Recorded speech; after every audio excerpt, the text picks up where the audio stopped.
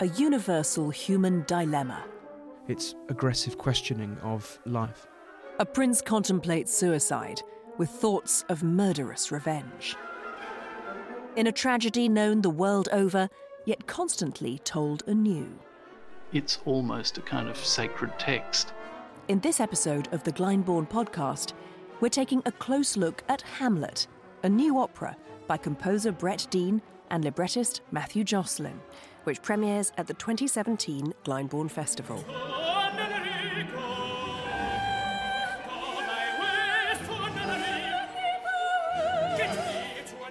Welcome to the Glyndebourne podcast. I'm Katie Derham.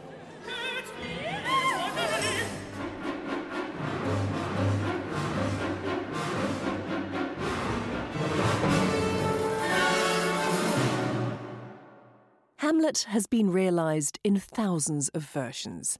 The story of the Danish Prince whose father is murdered by his uncle, who then marries Hamlet's mother, is amongst the most thought-provoking of all Shakespeare's tragedies. Composer Brett Dean and librettist Matthew Jocelyn approached creating a new Hamlet opera for Glyndebourne in eager anticipation of working with Shakespeare's magnificent text. And maybe a little trepidation, given its reputation. I'd studied some Shakespeare at school and can't really, call myself a Shakespeare expert by any means, or even prior to this experience, a real devotee. And I must say that one of the things that has been so wonderful for me in this whole venture, and also in meeting and working with Matthew, is the extent to which it's opened a world for me. The more I delved into it and the more we delved into it together, the more I realised just how exciting this project was. My first real in contact with Hamlet came nearly 30 years ago, 28 years ago, when I was living in France, and I was the assistant to the great French director Patrice Chéreau for his production of Hamlet at the Festival d'Avignon. And part of my responsibility, being an Anglophone, was to do the forensic work into the text in order to suggest alterations for the translation. So I had lived with that text in that way, in that kind of minutious way, 3 decades ago, and had never worked on it since. So it really felt that it was like diving into this pool of raw material. Lady, shall I lie in your love? For an actor, playing Hamlet can make your career. John Gielgud, Laurence Olivier, David Tennant, Mark Rylance, Samuel West, Maxine Peake, they've all taken on the role of the Danish Prince to great acclaim. The appeal of this great character was not lost on tenor Allan Clayton, who didn't hesitate to take on the title role in this new opera. Green girl. Green girl. I think a lot of sort of singer-actors, if I put myself in that bracket, rather than sort of, incredibly beautifully lyrical singers, want to tackle interesting parts, dramatically and theatrically, alongside challenging music and vocal writing. So the opportunity to play this role, known as the most tricky, if not the hardest Shakespeare male role, was one that I couldn't possibly pass up, even though, I was aware that it was going to be quite a challenge. I don't know what it's going to be like to sing this role, so it's an exploration for everyone in the rehearsal room, and you feel very honoured to have someone, anybody, but especially someone of Brett's calibre, writing for your voice. This is the very ecstasy of love. The very ecstasy of love. Surmise, here's metal, more attractive, green girl.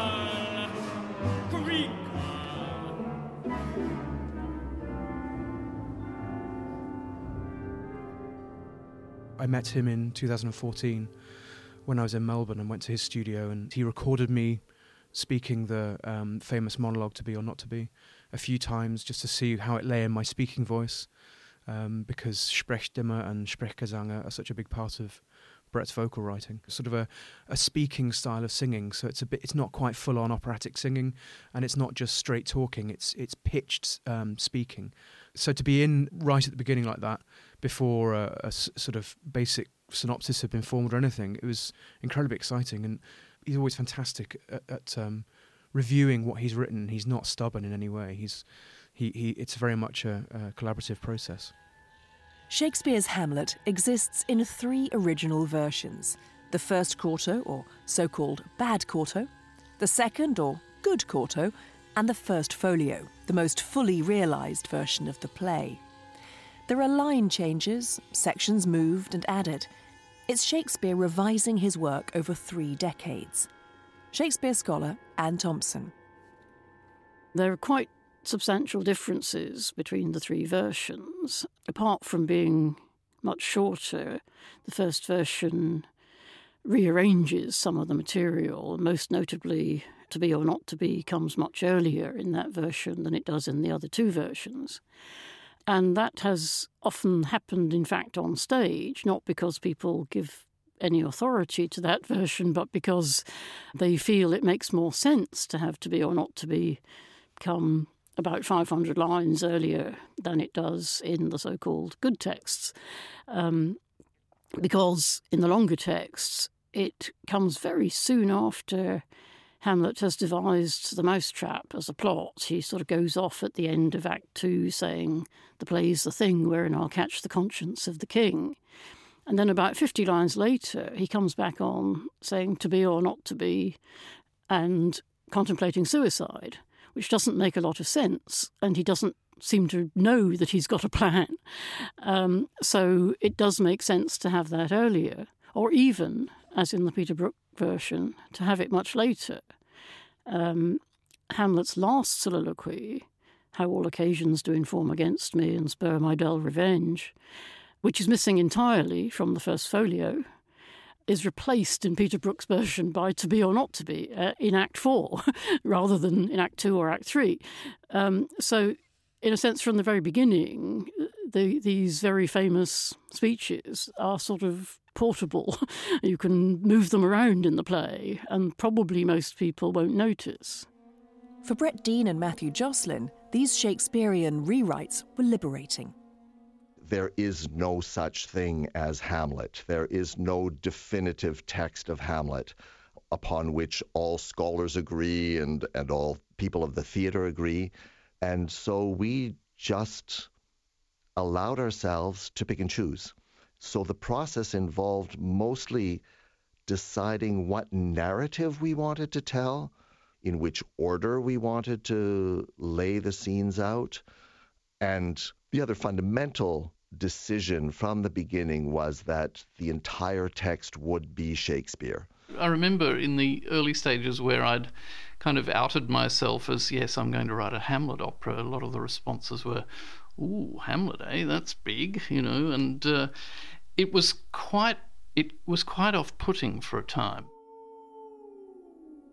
This Hamlet opera is the result of several years' work and shorter study pieces produced by Brett and Matthew, which explore themes and moments from the play.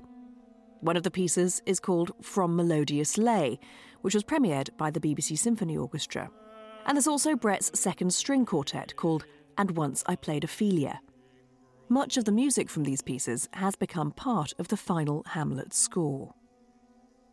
For both of us, it was an important step then to try a smaller piece, to come to terms with that, to feel how the text felt from a setting point of view, and to realise also that rhythms are so multifarious and fascinating, and he's forever sort of undoing his own pentameter rules anyway, and so it was just the rhythms bubble and burst and ebb and flow so fabulously that I was enjoying it from day one. He is dead and gone, He is dead and gone. At his head, a grass green tower. At his heels, a stone. Hamlet's relationship with Ophelia is tumultuous and frequently hurtful. She believes he loved her. He swears he never did. In one of the play's most famous scenes, the Get Thee to a Nunnery scene, Hamlet is tricked by Ophelia into thinking they're speaking in private. But really, her father Polonius is listening. When Hamlet realises this betrayal, any hope for their love is gone. Ophelia has chosen her family, but has lost her love in the process, and it drives her to madness.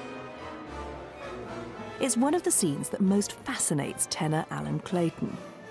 This is Allan as Hamlet and soprano Alison Bell as Ophelia in a version of the scene in Brett Dean's orchestral work From Melodious Lay. Get thee to a nunnery. To a nunnery. Go! Why would thou be a breeder of sinners?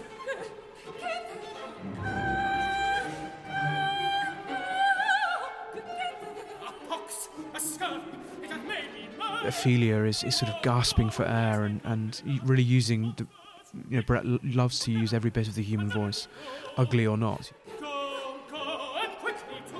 The duet is all based on this sort of really aggressive repeated A in the violins and the string orchestra.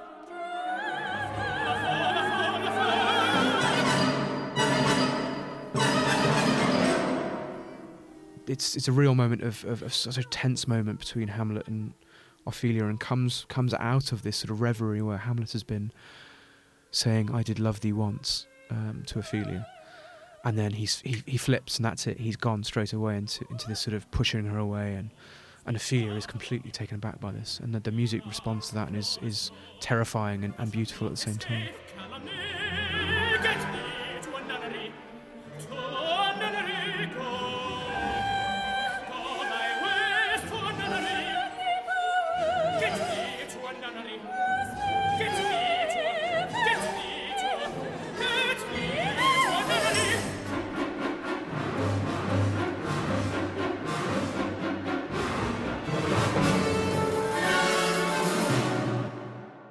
Hamlet includes the most famous of all Shakespeare's soliloquies. It hardly needs an introduction. It's almost a kind of sacred text.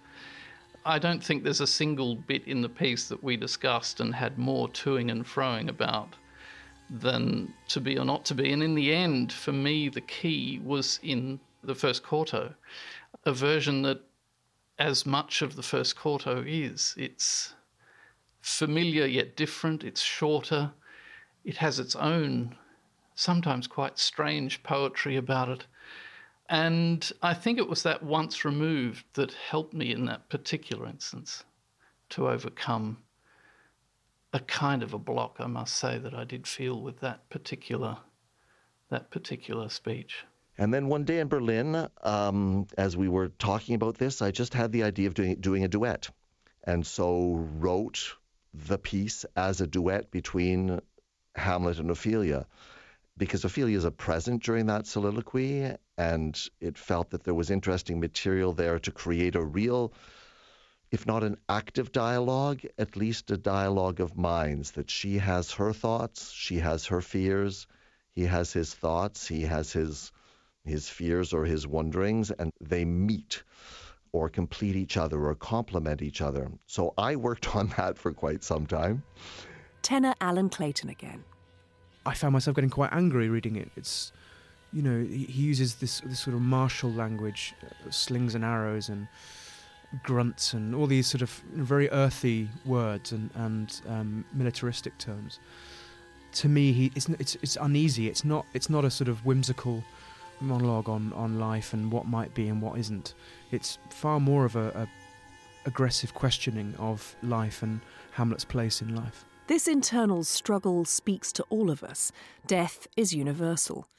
But Hamlet isn't just tragic. It's about the fullness of human experience. there is in the Shakespeare a great deal of humor. It's easy to miss that, and it's something that we emphasized both in the writing, but I think it's extraordinary, the capacity of music to transmit humor as well, and both in terms of rhythms and in terms of harmonies and in terms of punctuation or counter rhythms, how humor can become a really audible thing in the music, and it's been a big part of this process. Lady, shall I lie in your lap and eat his pea upon your lap? In your lap. Undertaking a new Hamlet opera inevitably brings with it high expectations from an audience, many of whom will know this almost sacred text inside out. I hope they get a thrilling night in the theatre. I hope it's chilling and funny and heartbreaking. I really hope that they are enthused simply by a new story, by a Hamlet in which there are things that are recognizable, but in which there's a new manner of telling the story and an extraordinarily rich palette of music that is bringing this text to life in a way in which we've never heard it before.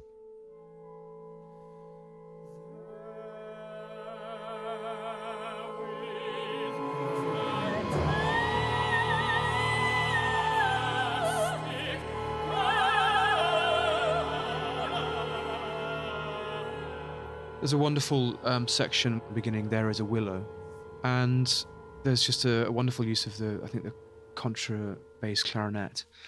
And then on top of that, or really in the middle of that, you have the sort of soprano and the tenor sort of weaving in and out of these sort of extraordinary phrases, particularly for the soprano.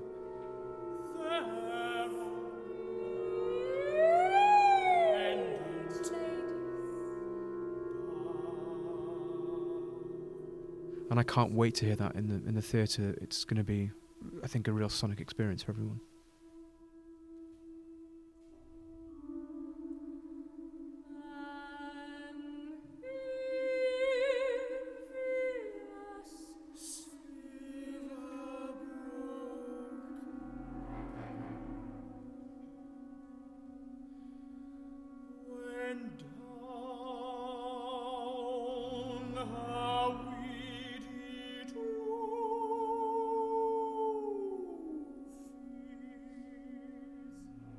And for those involved intimately in the creation of this work, Hamlet is a ghost that won't rest.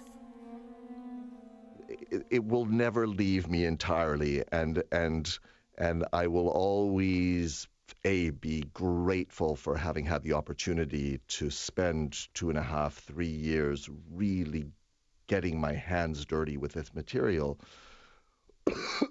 Excuse me, but also the elasticity that Shakespeare allows. What an extraordinary poet he is to have left us this stuff to play with. Thanks for listening to this Glyndebourne podcast with me, Katie Derham. The music extracts you've been listening to in this podcast are from Brett Dean's From Melodious Lay, commissioned and recorded by BBC Radio 3 and given its world premiere by the BBC Symphony Orchestra, conducted by Joshua Weilerstein at the Barbican on Tuesday the 1st of November 2016, with thanks to the Barbican Centre and the Corporation of London. Music courtesy of Boosey and Hawkes Music Publishers Limited. You can hear more artists and musicians discussing some of the greatest operas ever written in our podcast archive. From Mozart to Janacek, Verdi to Britten, each episode delves into the music and magic of a work in detail. And there's more Hamlet there too. In another Glyndebourne podcast, actor Samuel West, who's played Hamlet at the Royal Shakespeare Company, is in conversation with Allan Clayton, revealing fascinating insights into the Danish Prince.